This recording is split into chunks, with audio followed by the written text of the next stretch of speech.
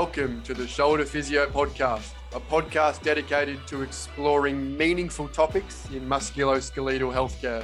I'm your host, Jared Powell. Before we begin, the primary purpose of this podcast is to educate and inform. The views expressed in this podcast by myself and any guests are information only, do not constitute professional advice and are general in nature. If you act on the basis of any podcast episode, you should obtain specific advice from a qualified health professional before proceeding. In this episode of the Shoulder Physio Podcast, I'm giving a monologue, my second ever monologue. I'm going to be discussing an editorial of mine published in the Journal of Orthopedic and Sports Physical Therapy, otherwise known as JOSPT, in the year 2020. The paper is titled, Rotator Cuff-Related Shoulder Pain. Is it time to reframe the advice? You need to strengthen your shoulder. The form and structure of this podcast will be slightly different than usual. I will read the paper verbatim, but will sporadically pause for reflection along the way, providing more detail and nuance when needed. Because the paper is an editorial, it is pretty short. It's only 1,500 words or so, and thus I may have glossed over the main points of the paper too briefly. This is the nature of word count limitations. Therefore, the addition of more detail and nuance may be helpful for you. I hope that by doing this podcast, I can clarify some confusion about the main thesis of the paper. I've actually been quite surprised at the consistent misinterpretation and straw manning of the paper, mostly coming from people who have been shouting loudly on the internet about the all-curing nature of strengthening exercise. I hope you enjoy. Before we start the podcast, a quick note from our sponsor, Clinico. Clinico is a practice management software that's used by 65,000 practitioners worldwide. It's great for busy physios, which is why it's an endorsed partner of the Australian Physiotherapy Association and the Chartered Society of Physiotherapy in the UK. You'll find everything you need to run a successful physio practice in one place, like treatment notes, digital forms, online booking tools, customizable body charts, and much more. Clinico meets privacy legislation for Australia, the UK, the US, and Canada. So wherever you're based, Clinico will help keep you compliant. Charitable donations and giving back are a big part of Clinico. A minimum of 2% of all Clinico subscriptions are donated to charity each month, which means more than 1 million Australian dollars in total has been donated since Clinico was founded. Shoulder Physio podcast listeners can get 60 days for free. Signing up takes less time than this message. Visit clinico.com/shoulder-physio. Without further delay, I bring to you my monologue on strengthening exercise for shoulder pain. Over the past 2 decades, evidence supporting non-surgical management of non-traumatic rotator cuff-related shoulder pain has grown. The most recent clinical practice guideline recommends advice, education, and non-surgical management as the primary approach to managing rotator cuff-related shoulder pain. Non-traumatic rotator cuff-related shoulder pain is pain and dysfunction of the shoulder, commonly observed during shoulder elevation and/or external rotation, for which other conditions have been excluded, such as a truly stiff shoulder or an unstable shoulder. Terms such as rotator cuff-related shoulder pain and subacromial shoulder pain, for example, may be more appropriate than traditional pathoanatomic diagnoses of the rotator cuff and related structures, including subacromial bursitis, rotator cuff tendinopathy, and partial and full thickness rotator cuff tears, as it is difficult to identify a specific structure or pathology as the primary contributor to an individual's shoulder pain. The clinical presentation of rotator cuff-related shoulder pain is always influenced by individual cognitions, emotions, behaviors, and sociocultural factors that further complicate the pursuit of a single structure that causes shoulder pain. Pausing now for reflection. So the ongoing debate about the most appropriate diagnostic label for rotator cuff-related shoulder pain continues and probably will never end. Jeremy Lewis and I published a paper on this in the New Zealand Journal of Physiotherapy in 2022, and I've listed this paper in the show notes if you are interested. Some prominent physio personalities reckon impingement is the term of choice and should remain the chief diagnostic label for rotator cuff-related shoulder pain. I find this utterly befuddling. We have evidence from both quantitative and qualitative research that clearly shows that the term subacromial impingement syndrome can ignite thoughts from the patient that imaging and surgery are required to fix or effectively manage their shoulder pain. And we know this isn't true. Moreover, the veracity and validity of the impingement diagnosis is seriously questionable.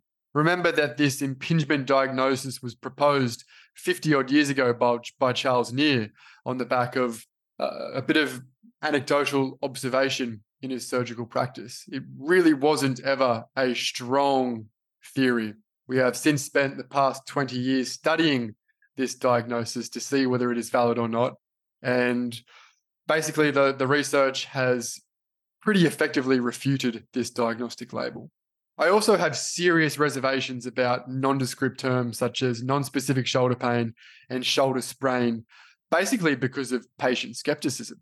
I like middle ground terms such as rotator cuff-related shoulder pain because it doesn't describe a pathology, but it also is tethered to something real in the world that is also coherent and intelligible to patients, and that is the rotator cuff.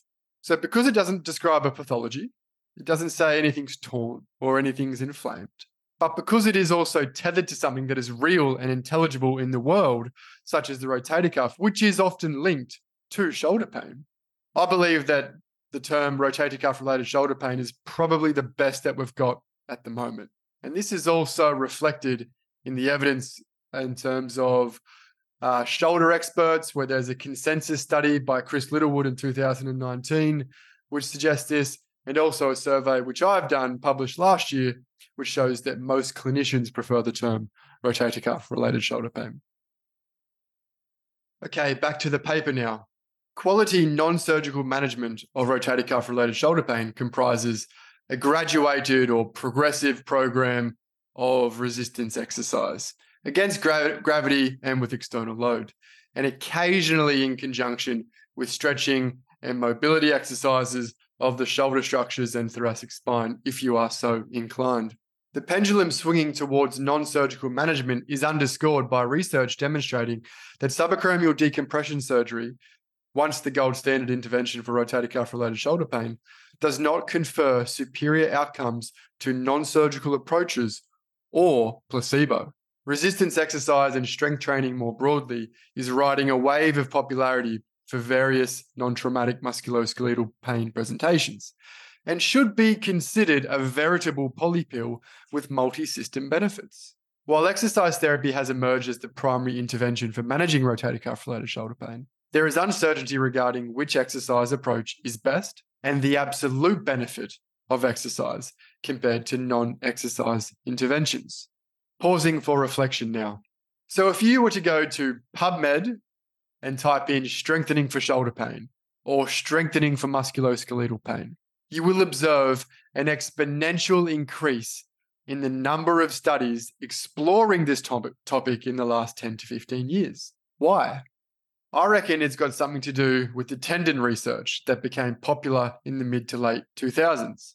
Alfredson published his landmark eccentric loading for Achilles tendinopathy paper in 1998.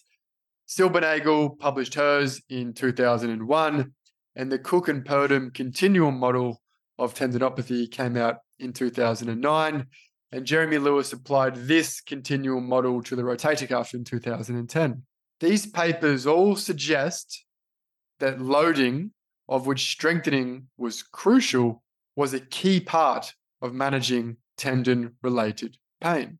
This research was trailblazing and I think quite decisive in going from a physiotherapy model that was dominated by motor control type of exercises and stretching exercises and mobility exercises. And it really privileged and championed the role of strengthening. And I think this has been absolutely terrific for the evolution of physiotherapy for tendon-related pain.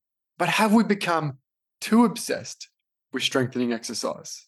Now, I will alert you to a disclaimer. My bias in my clinical practice and in managing my own injuries is strengthening exercise. And this will probably continue to be the case until I am confronted with level 1 evidence from a well-conducted randomized controlled trial and perhaps a systematic review or meta-analysis of several randomized controlled trials that shows me clearly that resistance or strengthening exercise is inferior to another type of approach. So my bias is strengthening. So please do not misinterpret that.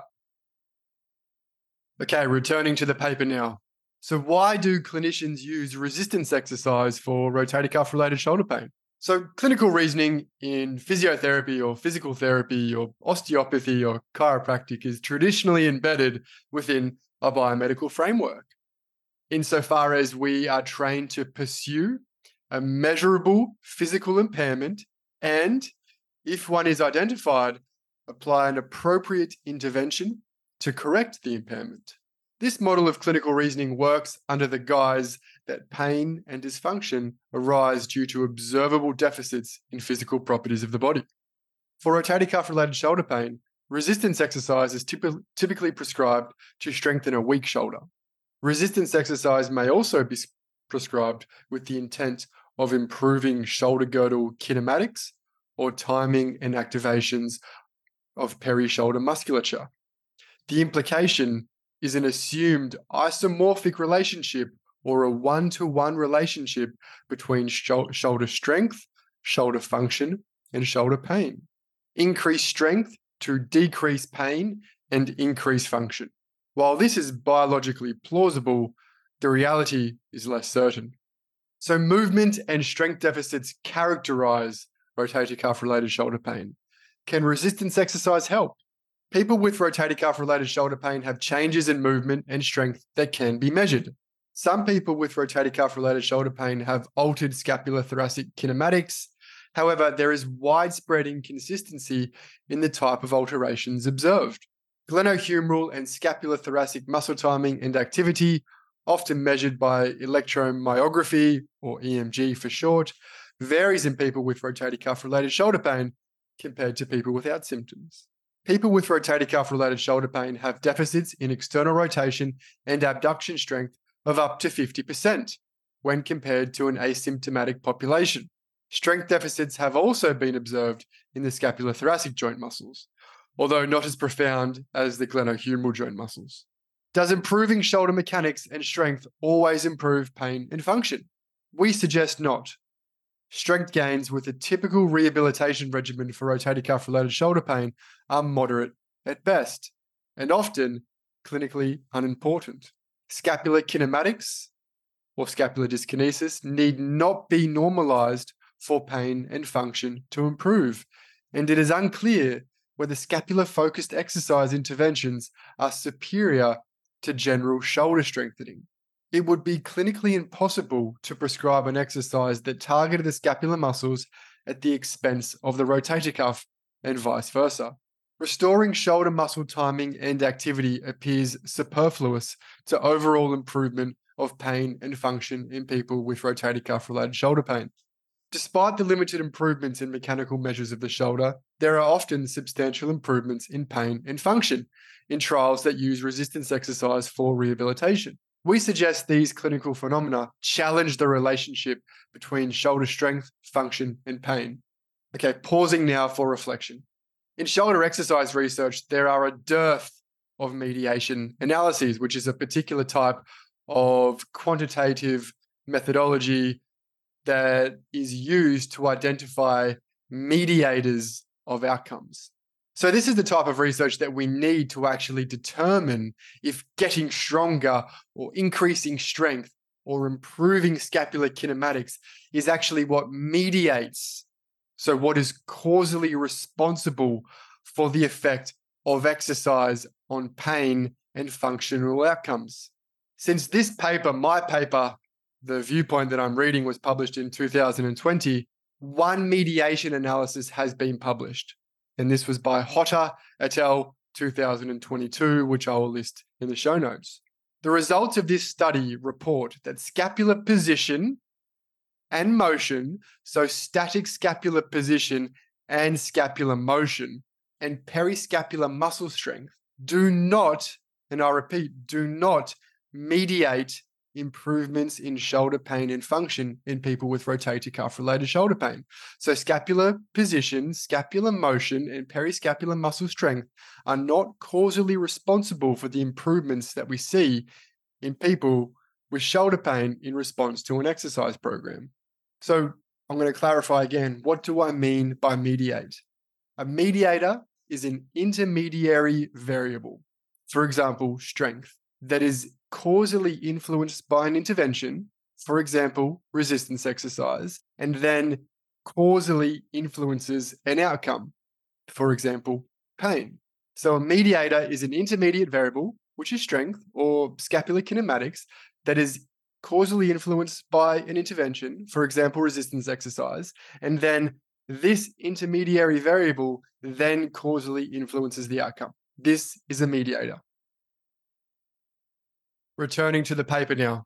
So why the limited increases in strength? Is it because of underloaded exercise and excessively cautious therapists? A frequent critique of clinical trials using resistance exercise is they are underloaded and overly cautious. It is possible that a more stringent application of strength and conditioning principles, such as intensity, volume, and duration of training, could elicit a more dramatic increase in shoulder strength. However, it is unclear if this would translate into similar improvements in shoulder pain and function. Trials that purport to employ high-load resistance exercise often report underwhelming improvements in strength. And it is unclear whether high dose, high load, or high volume resistance exercise is clinically superior to low dose, which is low load or low volume resistance exercise for rotator cuff related shoulder pain. Okay, pausing for reflection. The dogmatic belief that high load or high dose exercise is better than low load or low dose exercise is unfounded, not just for shoulder pain either. Several papers exploring exercise for knee osteoarthritis over the last 3 years have shown this. Check the Messier et al. 2021 paper in the show notes for an example. There was a section of the social media physio and strength and conditioning coach provocateur community that constantly said the reason we get such bad results with resistance exercise in research is because it is underloaded. This might still be true. However, the research as it currently stands suggests otherwise.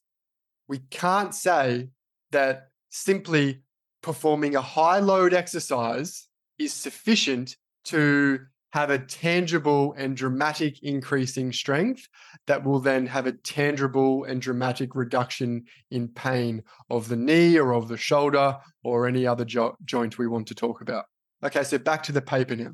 Have clinicians been seduced by the hype of strengthening? Manual therapy, once a mainstay of non-surgical management for rotator cuff-related shoulder pain, has not stood the test of rigorous trials. Many proponents of "you only need to get strong" may suffer a similar demise, as the next generation treatment approach, strength training, has not yet passed muster through rigorous clinical trials. Perhaps informing a person with rotator cuff-related shoulder pain, "you are weak, you simply need to get stronger," may be as counterproductive as telling the person, "you have poor posture and it needs to be improved."